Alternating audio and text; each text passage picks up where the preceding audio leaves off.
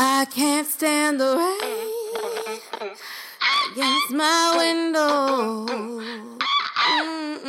Pitter-patter, bringing back sweet memories. Well, guys, it's me. C'est moi. J'arrive. I'm back. Bienvenue and welcome to episode 35 of Cake and Kombucha.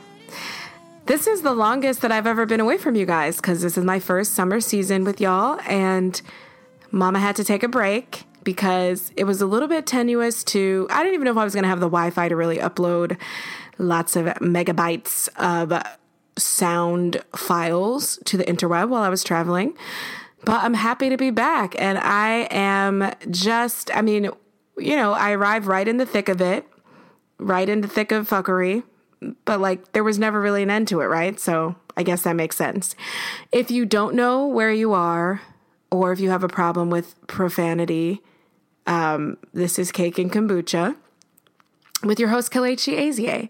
We swear on the show because swearing, actually studies have shown a link between high IQ and the amount of profanity used. Studies have also shown a link between the messiness of your room and high IQ. Studies have also shown that women with larger quantities of fat in their butt areas are linked to having higher IQs. Who would have thought? Badunk, gadunk, gadunk. I think that cussing is a way to express yourself just as any of the other parts of language are available to us. And I don't really have a problem with it. I hope that you don't either. But if you do, I can't really help you. So that's just going to be an issue. Welcome again. I'm back. Okay, so where to begin? So for my travels, for my little summer break trip, I went to France, to the south of France, La Côte d'Azur, which means the blue coast, Azure coast, and to a beautiful city called Nice, which is spelled nice, and it is very nice. And then I went to Barcelona. I was on a work trip with ma mère, my mother. She let me tag along with her graciously so that I could just be a beach bum while she actually did productive things in the world. It was awesome. I love traveling. I even like the airport. I'm one of those people that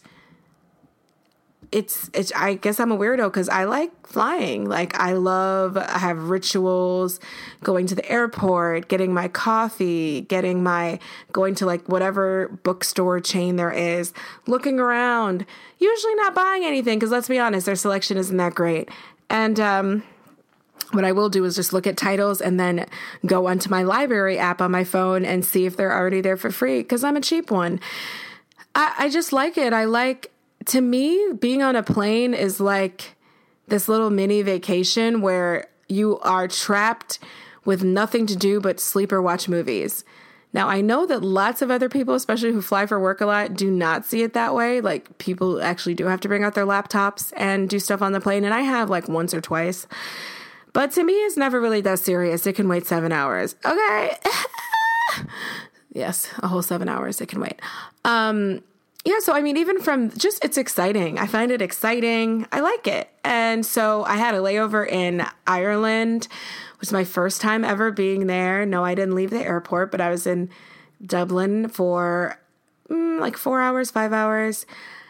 People were just as friendly as you might stereotypically think they were. I swear someone did say top of the morning to me. But ironically, the first person that I met when I left the plane and deplaned in Dublin was a Nigerian, of course. They are everywhere. We are everywhere. There's no place we won't go. And he told me, I like the power in your walk. Now, I don't know what that meant. I guess on a very literal level, it means my walk is powerful, but I don't know what that means. So I can only take it as some sort of compliment, I guess, he probably was just looking at my New Yorkness, I know where I'm going, even if I don't know where I'm going, persona, because that is something that we have to put on, right? Especially if we're traveling by ourselves as a woman, I'm always going to look like stomp, stomps, clomp, clomp. I have somewhere to go. I know where I'm going. You can't mess with me. But yeah, I have a neck pillow that is shaped like Nemo. It's whatever kind of fish Nemo is. That's not a clownfish. I actually don't know, but orange and white striped fish. And it was on top of my bag in a precarious position and it dropped.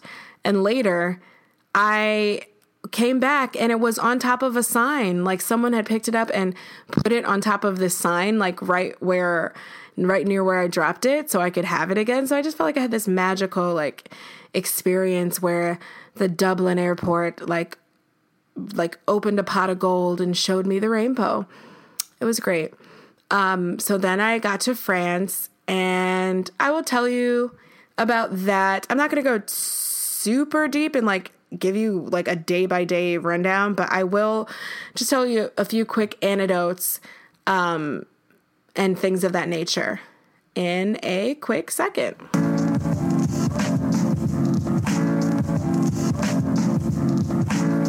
Okay, Euro Trip 2019. Here we go. Okay, so I'm in postpartum right now. I am having a hard time readjusting to New York just from the nostril portion alone. I didn't smell any garbage for 10 days, and it was a revelation. Bathrooms, I was surprised every day that I went to a public bathroom that they were very clean and I just wasn't in any kind of nasty situation, especially airports. That was like very, very noticeable.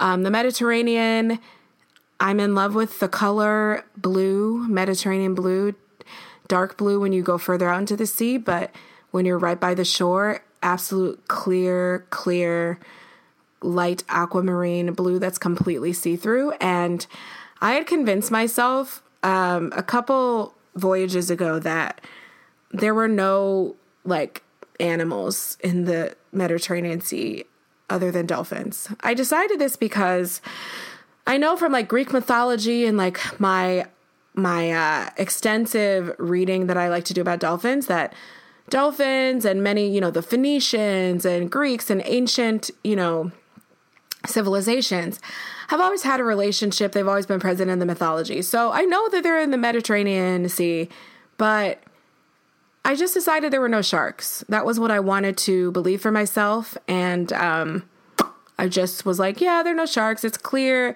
There's never really any fishes by the shore, except these like tiny, tiny ones. It's not like there's like coral reefs. There's nothing jumping off here. It's perfectly safe. Of course, that myth was dispelled when I was a little further down the coast. I met this French doctor in the water near Monaco who told me that there were sharks and that there was shark sighting as close as Amalfi, which was close by and coming to get me. And I was like, thank you. Got jokes. The French got jokes. Anyway, were they great? Yeah, there was a great white sighting out there. So that was a myth that was dispelled. I had such a fun time trying to hurt my brain and speak another language that I had studied extensively over 10 years ago. And it was amazing. It was like being a little kid to have someone like say something and then you're like in the recesses of your mind be like, oh, I know what that word is. I'm just going to add it to my vocabulary. Like I was in the airport for absolute wahala. Like, oh my gosh, lest I try to make you, don't think I'm saying that like everything in Europe is better than America, because some structural things are just extremely, extremely hood. Like I was like, yo, our flight from Nice to Barcelona, they oversold it. And then the website the airline is Vueling, Veuling. So in Europe is like, imagine if in the US we just state hopped all the time. Like we had a weekend vacation. And I was like, I'm going to Texas. I'm going to here. I'm going to there. Like, no, even Texas is too far away. So like, I'm going to, I don't know, Chicago or something. Like they take their intercontinental travel is very cheap. And it's just an interesting setup to imagine being like landlocked by a bunch of other countries that speak different languages and how much more like intercultural exchange that would be. I know that America has its very serious own issues with identity and thinking we're the best and not trying to speak other languages because of our superiority, like not putting effort into it. I'm not blaming any of us individually. It ain't our faults. It's the educational system. It's the manifest destiny bullshit that our government perpetrates. However, I do think there is a little bit more trade and back and forth with like that just happens naturally when you are surrounded by other countries that speak a different language so closely. So anyway, all that's to say that they have their little cheap airlines that fly in between the different countries. And we were taking one of those to go to Spain. So the website of this airline was not working. The website just wasn't working in the morning, so you couldn't check in. So like my mom couldn't check in. So we get there and a whole last flight that's booked for her by her travel agent, like from her job. It didn't matter. They were like, oh, you didn't check it. We sold the flights. You can't get on. But we didn't find that out until we were in the basement of the airport where, you know how they send you to a different section of the airport where you get on the little shuttle to go to your flight. So for some reason, they had put all the flights into one area downstairs. It was like a riot. Like the pictures that you see of the Hong Kong airport, the past, how many weeks have they been processing? 6 weeks? That is what this looked like. It was a mess. We were all on top of each other. We couldn't move. Like people were using their babies as collateral and like holding them up in the air and like so that the Red Seas would part. I mean, it was like a stampede.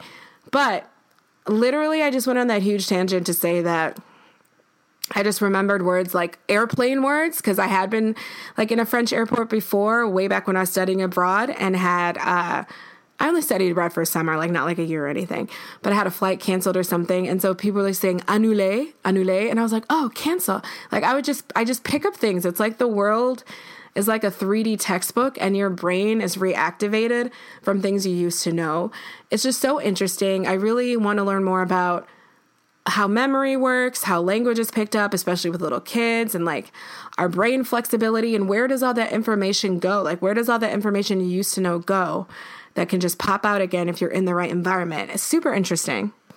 So the food is just so fresh. I mean, it's really hard to come back here and eat a tomato, let me tell you. Like there they have those ugly tomatoes that looked the way they used to look before we added all this genetic modifications. And I'm not on the, like genetic modifications are going to kill us train because I actually don't really think that, but they were a quick and dirty way to kind of make food look a certain way, that perfection that's fake, and then it kind of like bred all the flavor out of it. So they have these lumpy, bumpy things that don't look like the way they look in the US, and you're like, oh, that's what a tomato looks like, and the flavor is just exploding. Or, oh, like, look how small lemons actually are. They're not really these fucking Good Burger lemons we get at the grocery store here. Things like that were really interesting to observe. But to tie, I don't want to go on forever, so to tie things back to the US, one thing that was interesting was watching the news in our hotel rooms. In France, the only English-speaking channel we had was, and we couldn't even get like subtitles, so I can like hang on sort of with like good all French program, but my mom, she only studied it like in, grade school, which was like 40, 50 years ago now. So we needed to find an English channel. So we'd watch CNN International. Now, CNN International is really interesting because for some reason, only if you're not in America, I guess, would you want to know that Africa exists. They have so much programming about Africa, like correspondence there and like this series where they go like feature these stories, different countries in the continent. Really, really interesting programming. Don't know why we don't have that here. But the other fun thing was just the absolute focus on the biggest international events, which are not always happening in the United States, versus taking whatever minutia that we have going on and just, rehashing, bringing Boo Boo's cousin and Boo Boo's cousin's sister's uncle to come and be like, well, I heard that just people that aren't really experts to give their opinion, another opinion, make sure a fight is started. That didn't happen on CNN over there. we heard a lot about about Hong Kong, because that is like one of the biggest things happening right now is cray cray. We did hear about how people absolutely dragged us for filth about shootings. Oh my gosh, just this British correspondent, or I guess she'd be an anchor, but I don't even want to say anchor because it seemed like the anchorage was different versus here. I will get into that.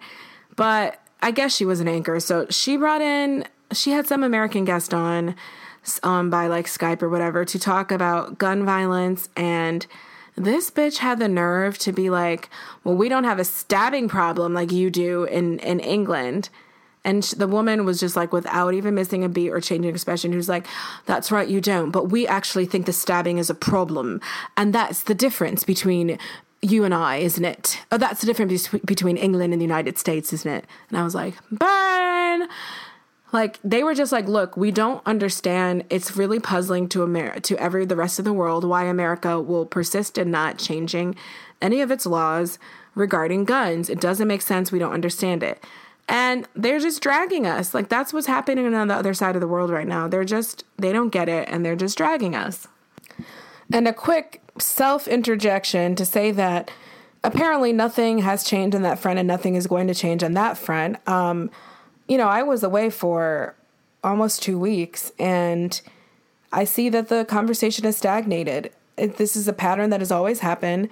Whatever president promises to make, well, let me not say, Obama wanted to do more than he could regarding this issue, but he was stopped. But, they make promises to make some changes, and they literally retract them and just slowly wait for our attention span to shift and change into the background. And we are conditioned to forget about these things because they happen so fucking frequently. So unfortunately, it kind of works. We have moved on to other things. Some people even are suggesting that that's why Trump has been saying all this crazy stuff he's saying to distract from the fact that nothing further is going to happen with gun violence. I'm not sure I want to credit him with that much savvy or strategery, but the fact that the thing that we were even discussing not happening was not even going to help anyway. It was background checks, and background checks are good, but that's not really helping when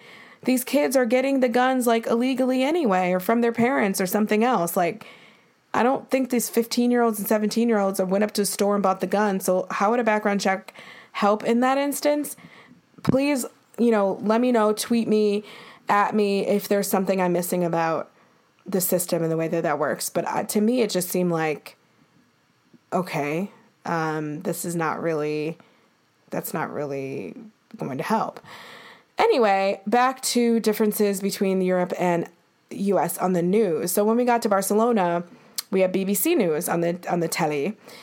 Now, that was really striking because BBC News reminds me of the way the news was when I was like 3, 4. Okay, maybe I don't remember the news when I was 3.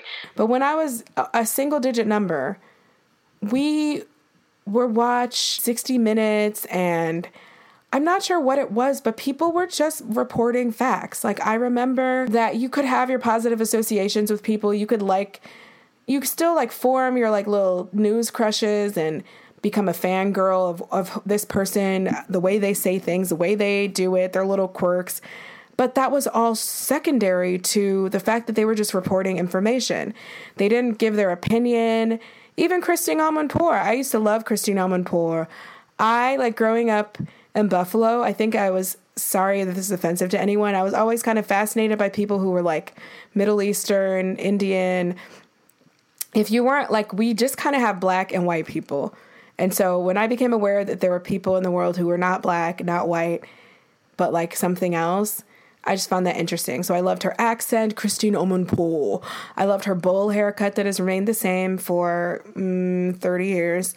And I just thought she was cool. But I remember she used to just be standing in dangerous places reporting. Like, that's what she did. And later, so I liked her without even knowing a lot about her opinions and her personalities. Like, she just was this woman as a kid I associated with like being an adventurous person that went to war-torn places and put herself in dangerous situations. Not like those people that stand out in front of a wave to report about a hurricane. That's just stupid. But yeah, she just like did the damn thing. She was that bitch. So, but again, like now she has shows where she's just dishing about what her thoughts are, which is fine. But I don't think like journalism, I don't know, like opinion pieces, journalism, reporting, I feel like those used to be like a little more distinct. I'm not going to purport that I know official distinctions or anything like that. I'm just speaking to more to like a zeitgeist change that I felt and observed. So BBC, the people just reported the news. They went through stories and the camera would not stay on them as they talked about things. Like the camera would completely go to the footage, and it was like they were just introducing a prepared story. And that's kind of what would happen.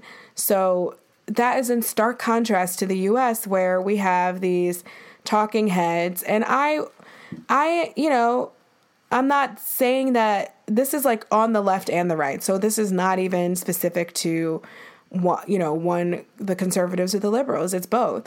We have these, Rachel Maddow will give you a monologue for 30 minutes with her own asides and her sarcasm in there. And now, do I consider MSNBC now a cut above CNN in terms of real news? I do. However, it's still sometimes like bothers me a little bit that I am listening to her opinion to get information. Like, we don't have that neutral reporting on TV that we have over there. So that was really interesting. What else can I tell you? I don't know. I don't want to be that person to just be like, everything's amazing, I want to go back. But I do. And yeah. Oh, one funny thing was that everyone thinks that New York is just like the best place in the world. And they all want to come here for movies, which I thought was really sweet. And also funny because the only parts of New York that they really know from the movies are like Central Park, Times Square, like Soho from Sex and the City.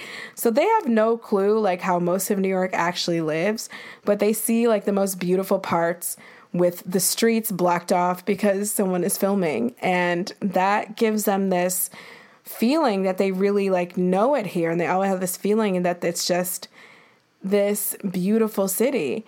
I don't know that I would use the word beautiful to describe New York. Like, am I just a jaded hoe? Like, beautiful? I think Wall Street area is cute. Like, I like the cobblestone. I don't know. Beautiful? I don't know. Beautiful is definitely a word I would use for cities that have freaking, like, Gothic cathedrals and stuff and are one architectural theme throughout, and, like, Prague and Budapest. And I mean, I don't know. But every time they're like, where are you from? Where are you from? United States. Oh my God. Oh, New York. Oh la la. Oh la la. Oh. And it was just hilarious. Lastly, being Black while traveling, so when you go to the south of France, there's trains and buses that you can go all up and down like the fanciest cities that are like notorious for being bougie. Well, guess what? You can take a like €2 bus all to just drop you off at these places, go to the beach because there are public beaches and private beaches, and quiet as it's kept, like there's legally like no real private beach, but they would give you an issue if you wanted to like protest it. It would just be a little awkward if you were like, I plant my towel here. But, that's where the beach clubs have, like, in the front of the beach clubs by the shore, they have all their chairs laid out. So you could go, like, these places are accessible. If you could get a ticket over there, you can take your beach bag and get on a bus or the train and, like, go up and down the coast and visit all these little fancy cities. And so I was reading, like, the blogs and stuff while I was over there, and I realized that like half of like tabloid and celebrity life was like very close by, like a short drive or bus or train away. Rihanna was in Saint-Tropez, which is just like was like a few like villages over from me. And so I was getting on the train with my mom. We were going back from a day in this awesome village called Ez, which is up in the mountains, and it's a Roman fort. Like, shit is just so fucking old. That's the other thing you realize, that America is such a baby, and other people have been having the same beef for thousands of years. And it makes me mad. I'm like, can we just stop fighting? Like, it's been the same fight for so long. Like, this shit is boring. But it's just amazing to see that hatred goes back to BC in some of these places. And it's kind of an overwhelming thought. Like, wow, how do we like get it together if we can't just stop nitpicking the same thing? Like, oh, okay, we don't all have the same religion. Oh, let's just guillotine each other and throw each other off of bridges forever. But anyway, Ez is a beautiful medieval village. It's just like Roman ramparts still. And carved into that is one of the most expensive hotels in the world. Like, carved into the mountainside. Like, your hotel room looks like you're going into a historical site. And then in the inside, it's like a beautiful, hotel room. And Tina Turner lives right by there. Hello. But we were leaving and getting on the train to go back where we were going. And I think someone just heard us talking to each other in English. They're like, do you need help? And I was like, oh, we're okay. Like, I think we're on the right side, right? Like, this track goes here. And he's like, yes, yes. Then he whispers, are you connected to Rihanna? And we were like, what? Because when you hear something, sometimes you're like, sometimes when someone can say something perfectly clearly, but if you're not expecting to hear it, you just don't receive it. And we're like, oh, pardon? Are you connected to Rihanna? Gobsmacked. We were like, no. My mom was like, you should have told him we were. I was like, no, he is a thirsty fan. I don't get anything from signing fake autographs for being Rihanna's cousin. Now, if you said you had access to a yacht or something, now say you were like, oh yes, I was waiting to pick you up and jet you away to Rihanna's like yacht. Like, let's put on this jetpack here. She dropped these off for her guests and relatives. Yeah, then I would lie. But no, not just because someone else is excited. I was like, no, sir. No, not every Black woman that speaks English who's traveling in places you don't expect to see them is a celebrity. Some of us just like to go places. But I thought that was hilarious. And that's pretty much the most racist thing that happened. It is true that I consistently receive better treatment over there than I do here. And it's one of the only times that, being an African American is received as a cool thing. I mean, that's why, Black artists were moving there in the 60s, 50s, 30s. That was the flight to Paris, et cetera, et cetera. However, this is not true for my Senegalese brothers and sisters who I even met, people who would like talk to me about the way life is there. It just seems like it's a consistent thing the world over that whatever the immigrant population of a place is, that population is received with scorn and suspicion and, outright sometimes violence, disrespect, rejection. But if you're like visiting and people know that you're going back where you came from, then they can be just, they can approach you with curiosity and graciousness and welcome you and then send you back. The other thing I think is funny is just that the immigrant populations that people have the largest problems with are places where they either invaded and colonized or completely just annexed and subsumed into their country. Like, our issues with Mexico, which, Texas and California, kind of awkward. I hate to bring up the elephant in the room, but used to be part of Mexico. So it just kind of seems like some of these things would have been preventable, or at least like if we could acknowledge that they happened and that we can't undo them. You don't have to act like these people are just coming to you for no reason. Like, quit colonizing places.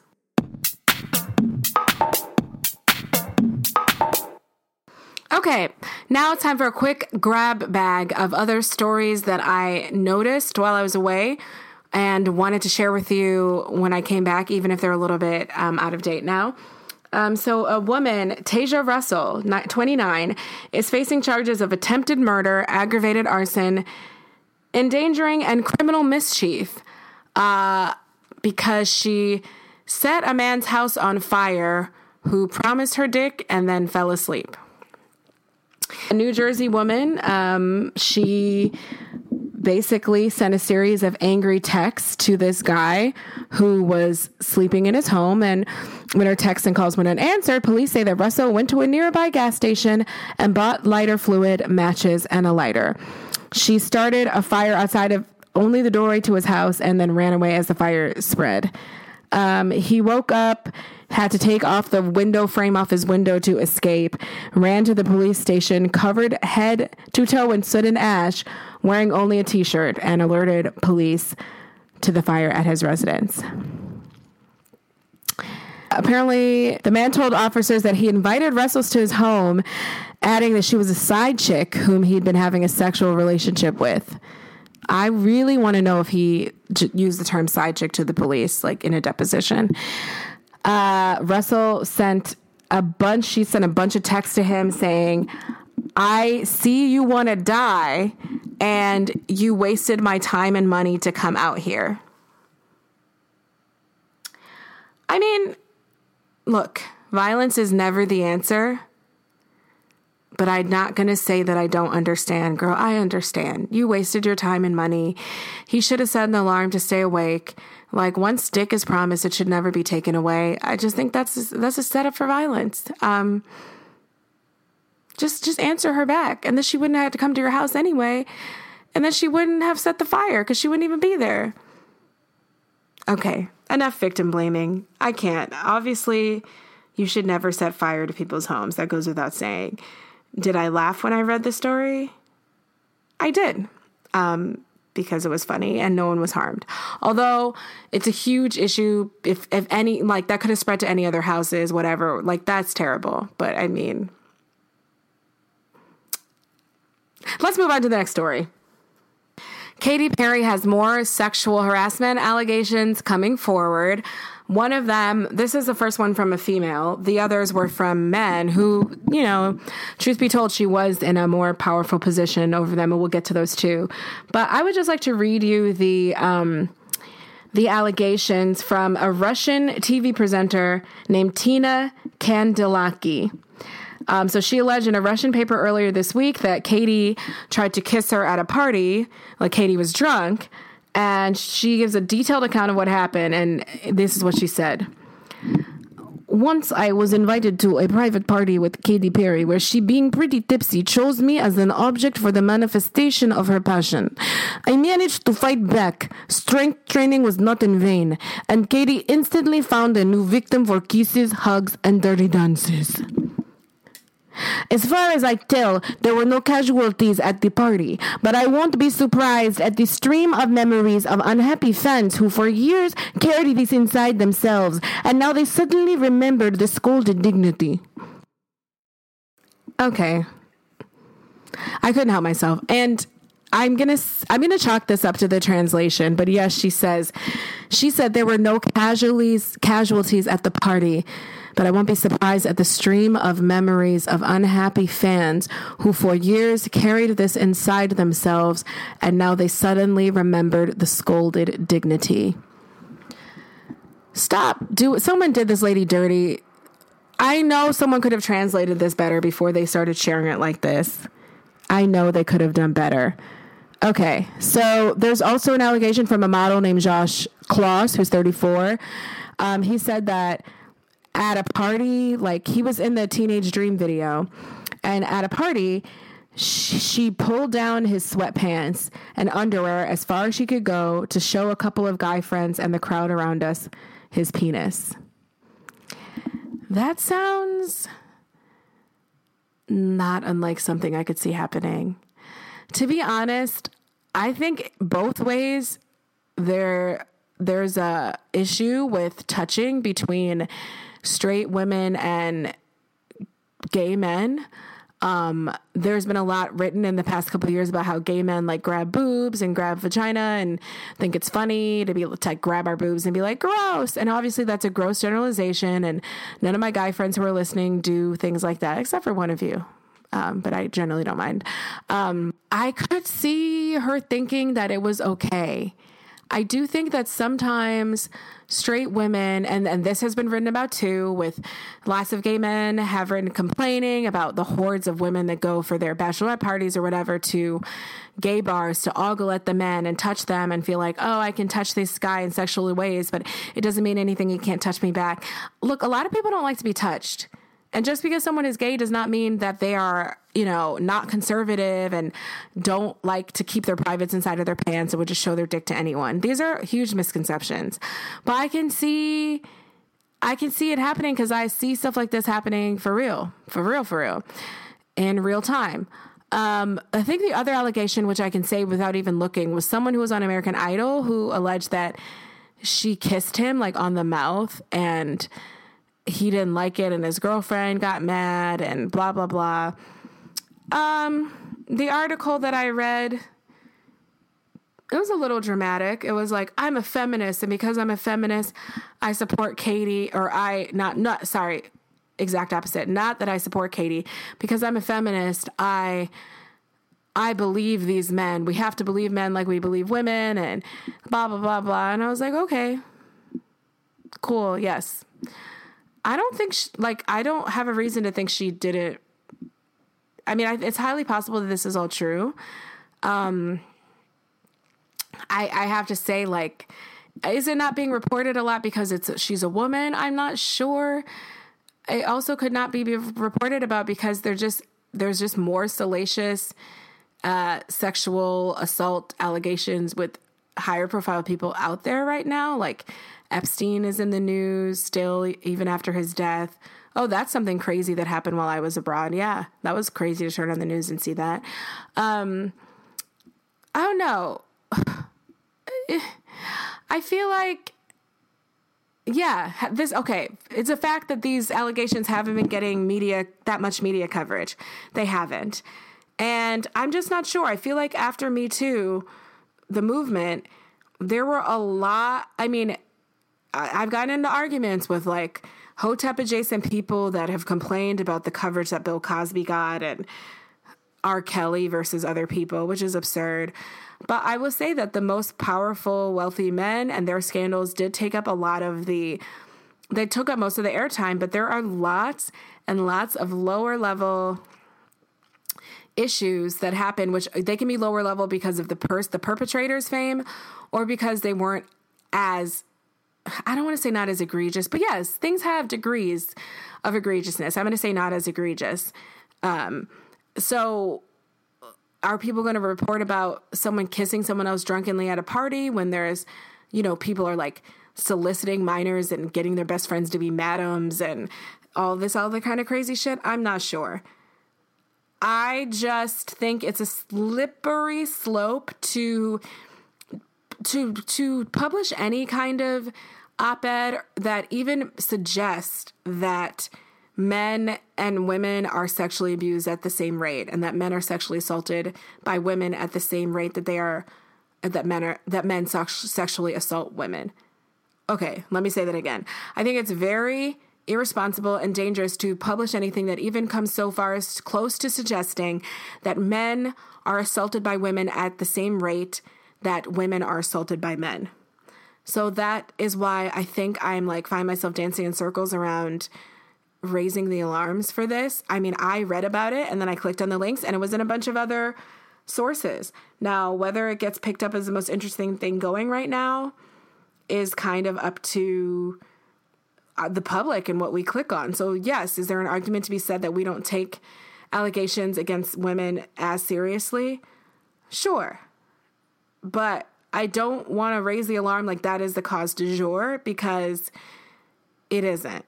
Most abuse is happening from men to women, and that's just factual. Similarly, how most murder takes place by men. Did I watch Deadly Love yesterday on HLN and about crazy murderous women? Yeah, but they even have to go back to they'll show old stories from the 60s and stuff like that to get their stories. Women enact violence in other ways. It's just not usually sexual assault, and it's not usually murder. That's the terrain of men. Just where's the last female mass shooter that you can remember? I'm waiting. Yeah, I don't remember one either. But if you remember one, write in and let me know.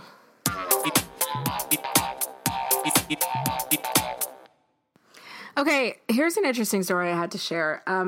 Robert De Niro is suing a former employee, Chase Robinson, alleging that she embezzled money and binge-watched Netflix during work hours.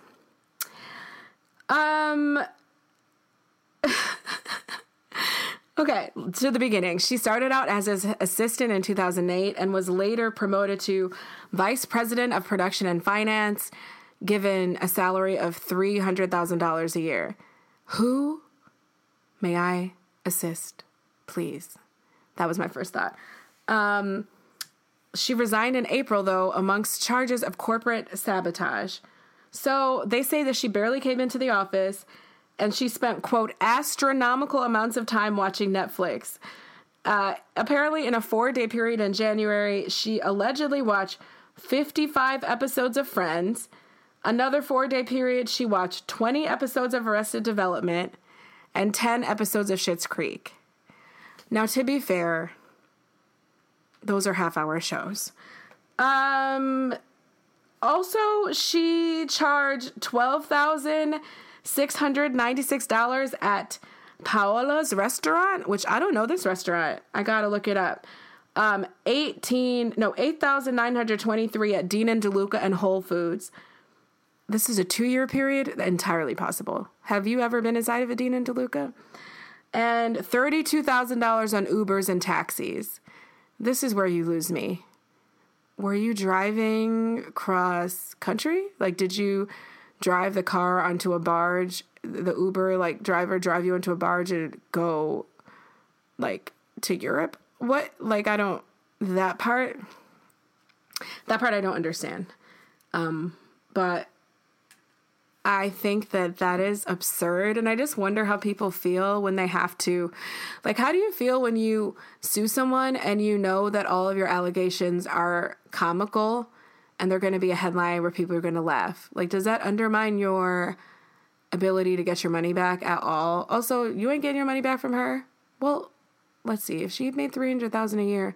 Oh no, but she apparently embezzled money too. So yeah, it's gone. So this is purely punitive. The other thing I thought was funny is just that when people know they're not going to get their money back, but they're just I hate you so much right now. Missy Elliott dropped a new album, I thought, but it turns out it was an EP. So it has 5 songs on it. I need more. It's called Iconology, and I can unironically say that I didn't have to listen to it to come to you and tell you that I was thrilled. I didn't, but I did, because then it was only 5 songs, so I had time to listen to it. And it's awesome. She's amazing. I feel like Missy represents so many things. I realized that I grew up taking good music for granted. I grew up thinking it was normal to have Timbaland and Missy introducing and backing amazing new artists every other year, Tweed or Nicole or things like that. And that I just I was used to the radio banging and high quality and not as problematic. Yes, people rapped about, violence and hoes or whatever, but not to the same gynecological specificity. And there was often some sort of other things behind it, some sort of just, I guess, thing that would connect an album together. DMX is rapping, he has songs about the girl in the neighborhood that he loved, but he also has songs about just coming to your block and barking at you, some balance. But Missy is an icon. And actually, to tie into that Katy Perry story, do you remember the dreadful, dreadful children on Twitter a couple years ago for the Super Bowl who were who is that Missy Elliott person? Katy Perry let her perform for a long time. I wanted to dox them. I wanted to find them and send them hate mail. It was, how dare you? How dare you? Missy is unparalleled in terms of her creativity, her style, first of all, her rapping skills, and back in the day where she could rap and sing at the same time and the singing wasn't You're going home. Like, not out of your nose with a lot of like auto tune. She could actually sing. Rapping, rhyming, unparalleled. Production, unparalleled. Creativity on 1,000. Like, the imagery associated with her videos is just, there's nothing like it, and there hasn't been anything like it since. Like, she's an icon, which is why her EP was called Iconology. And yeah, it made me nostalgic, and also made me feel lucky, and also made me feel like, can we she's the person who makes bangers that are just unproblematic bangers. Like, should you want to take it to a dance class and choreograph to it? Should you want to be out in the club? Do you want to be running on the treadmill? Do you want to be twerking on your own in your room? There's just bangers. Like, the Timbaland beat has always been there. Has always been signature. But the creativity of the lyrics, and also like the melody, was never lacking either. She's just amazing, and she's aging backwards. She looks incredible. I'm so happy that she's one of these stars that has been able to, she hasn't released a full album in 14 years, and that's totally fine, because whatever you need to do to be sane and healthy and happy, you've already contributed so much of your talent to the world, girl, like, whatever. And I love seeing that her and Timbaland are still friends after all these years. They didn't have some dramatic falling out or any drama. Like, this is just like old school, like, loyalty. Like, I'm your writing partner. You're like, we inspire each other. Kind of like pairings that I just think of as like back in the day. I shouldn't glamorize those groups. Some of them, shot each other and things like that. But just makes me happy. So on Monday, she is receiving, finally, belatedly, the Michael Jackson Video Vanguard Award. I don't know how she couldn't have received it earlier. It's just shocking. But finally she is. And I believe, does she go into the Hall of Fame? Yeah, she entered the Songwriters Hall of Fame, again, belatedly. So it's a great year for her. Listen to Iconology. I don't know what we can do to get the rest of it from her. I just really, really, really want more. I want more.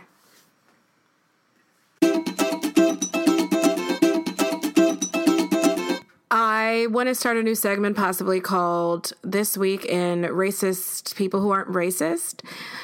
I have a story about a doctor, not a doctor, a physician's assistant. Let me not upgrade him.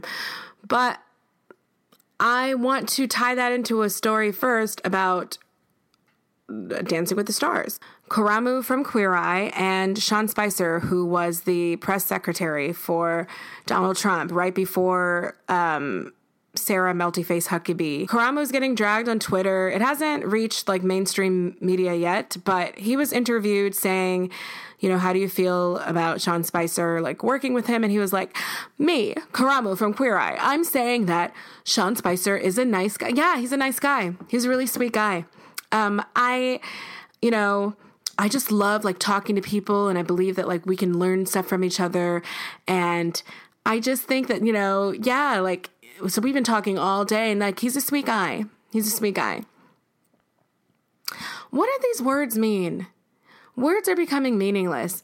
What is sweet? He's a sweet guy mean? Like, he didn't spit on you.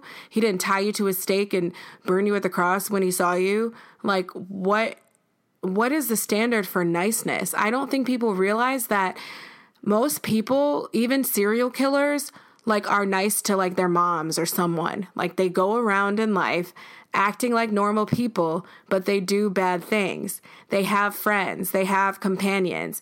These mass murderers, mass shooter guys had girlfriends.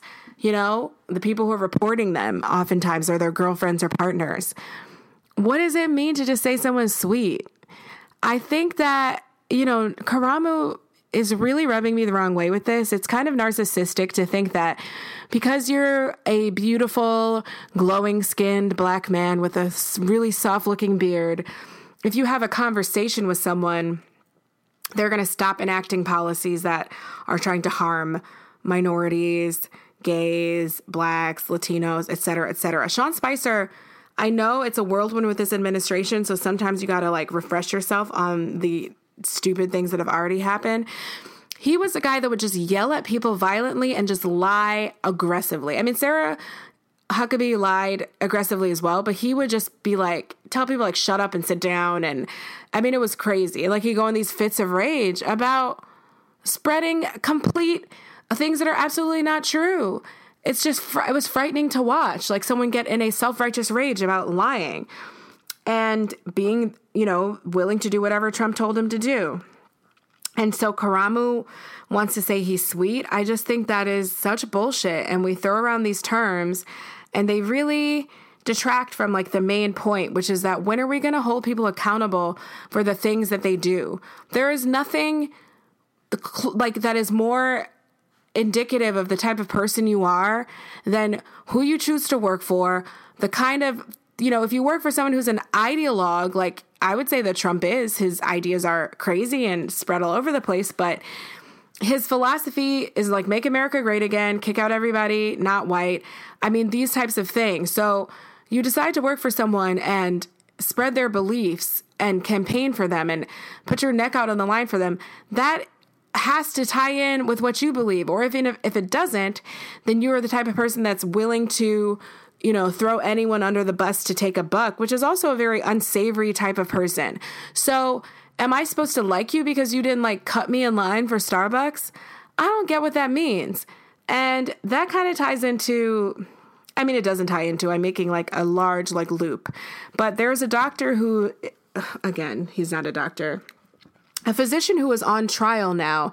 Really interesting how this happened. So lots of texts, hundreds of text messages between him and his horrible, horrible friends were released to the public. And now he is on trial and there's a video coming out of him, being deposed by the lawyer. So the interesting way that this happened is that first, a private source reported his conversations to the Team Health and Memorial Hermann Hospital in Houston. Now, instead of going after the doctor for the horrendous things that he said, instead, the hospital released the source's name publicly, and the guy, the faux doctor, sued the source. Now, for defamation, which is, I'm confused because, like, how do you defame someone with their own, like, beliefs and stuff? Anyway, a judge thankfully threw that out, and now the source is suing the hospital and this doctor because the hospital promised to let the source remain anonymous. But again, like, they never fired this guy, never censured him in any way. They released a really insincere statement saying, we have become aware of a YouTube video featuring a physician's assistant, blah, blah, blah. Like, he's no longer, we prohibit discrimination, blah, blah, blah. Okay. So if you watch this video, it's an 8-minute video. It's like so racist that even me, I was like a little taken aback. Like, he complains, there's too many niggers here at the hospital. Like, my specialty here at this hospital is fat black girls. Jew this, Jew that. Swastikas. They send each other swastikas and like Hail Hitler signs. And like, I don't understand. So the lawyer, who I have to give props to this lawyer because he is one of the driest, shadiest people I've ever encountered. He was just asked questions in such a searing way. Like, at one point he asked him, like, so physician's assistant, what accreditation is that exactly? If you could tell, like, his larger point was trying to ask him if whatever, oaths this guy is sworn to be a PA, do they have an ethical clause? And does he think that his text messages would like meet their ethics standards? But in the process of getting there, he just shaded the whole like concept of a physician's assistant and was like, what are you? But the point is that even though this guy, let me see if I can find some of the quotes. Hold on. I actually don't want to watch the whole 8 minutes again because it was so hateful and scary and it'll make you never want to go to a hospital again. But let me just say that this person also made fun of children with Down syndrome and other people with disabilities. This is a physician's assistant who is providing you like health care. It's beyond my comprehension, really. But the guy, Simon, I'm not going to call him Dr. Simon. Simon keeps saying this locker room talk was a joke. First of all, again, this idea of locker room talk is something the president enabled with the grab him by the pussy thing. I don't care where you are. Like maybe, okay, for example, the podcast, I'm dropping F-bombs, whatever. I'm not going to do that at work. However, I don't say anything here that I don't like believe that I would not be able to repeat in another setting for fear of like getting fired. This is ridiculous. He keeps reframing in his locker room talk. And then the lawyer will be like, so can you read this text? Like, too many niggers in the hospital. The black is rubbing off on me. Pretty soon my pants are going to fall down like them. And that was the kind of stuff he would say. And then he'd be like, but you are not racist. No, I'm not. And the lawyer was like, okay. Just like a meaningful pause. And so all that is to say that this guy, Simon, if he were put on Dancing with the Stars with Karamu, probably would not call him a nigger to his face. He probably would not, engage in this kind of locker room talk. So what is going to make him a nice guy? Would Karamu say that he was a nice guy because he didn't like spit in his face, had a conversation with him, and some small talk as you do when you're both waiting in the green room for something? And my point is just that there's like no accountability for anyone's actions anymore. And I'm really confused by it. If anything, we have people now, writing op-eds and about call-out culture, which Karamu was guilty also for criticizing call-out culture and how it goes too far and blah, blah, blah. And nothing can go too far when people haven't admitted anything yet. When I was in Barcelona, we passed by a statue that was like, here is the place where, hundreds of people died, and we put this statue here to remind everyone what happens when like democracy is threatened and like fascism, that we were once under a fascist regime change and blah, blah, blah. Like, I wish I knew better the historical circumstances or remembered it, but me and my mom both turned to each other and said, nothing like that would be in America. We are unique in the world in not acknowledging the things that we've done wrong in the past, in the extremely recent past, because our whole fucking past is recent. And so until we grapple with stuff like that, we're going to have people like this fake doctor, like saying heinous things, like really, really bad. Like, what kind of fucking weirdos send each other swastikas? I don't understand. And then saying like, but no, I'm not racist. It was a joke, which is like, shouldn't jokes be funny? We're going to have these things like existing side by side. We're going to have people that have really horrible, damaging, not just beliefs, but things they put into practice. Like Sean Spicer, being alongside people like Karamu, and you feel obligated to be like, I want to listen to them and find out where they're coming from. Like, you already know where they're coming from. I know where y'all are coming from. It's not confusing, because I think I've said before, like Du Bois said, the veil, like I had to learn all about white people growing up. They didn't necessarily have to learn about me, but I had to learn, all about European culture and white American culture and blah, blah, blah to be able to navigate these worlds. So I fully well understand what people are afraid of and their concerns and why they feel the way they do about certain issues. I just also know that, certain people are in a privileged position to focus more on the money going into their pocket than whether people are dying or whether people are in cages at the border, et cetera, et cetera. Like, I see it from a bird's eye view, kind of. I think being a minority makes you do that. We don't just see our side, we see all sides. So in any case, he's not racist. Nothing is racist. Racism doesn't exist. I think this is funny because I just feel like racism has become this thing that means more to white people amongst each other than it does to us. Like, we all know who's racist and who's not. We would never turn to you to find out. We're like, I'm not going to ask you if you're racist, and if you tell me no, then I'm like, oh, okay, great. No, I'm going to judge you by your actions. So it's like all of the recipients of racism have been completely removed from the equation now. Like, we don't matter. The fact that there's all these black women who went to the Houston hospital that are scared to get treated there now, and, you know, scared of the kind of treatment they received in the past, that is secondary to just whether you can, you know, have on your resume, I am not racist, so that you can, like, think of yourself as a good person, even though nothing you've done is good. Like, you suck. So that's that. I don't really get it. This is the kind of thing that's continuing. There's the kind of things that I saw right when I came back or right before I left and blah, blah, blah. So I gave you a little melange today of old news and new news. And I didn't mention that Trump tried to buy Greenland and said that he was the second coming of Christ. I didn't mention that because we're not going to talk about that. Okay, I'll see you next week. Bye-bye.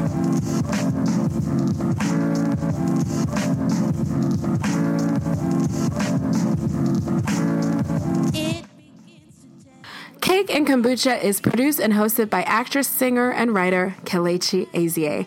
It features music by Melanie J.B. Charles. Please subscribe and rate and review. We need your ratings and reviews so we can keep pumping the episodes out. By we, I mean me. That's what keeps me going. That's how I stay connected to you. And that's how the algorithm works so that I can be found when people go to look for new podcasts. If you rate and review me, then I will go a little closer to the top. Thank you so much. Again, the podcast can be found wherever podcasts are sold, but please rate and review on Apple, and I will talk to you soon. Bye.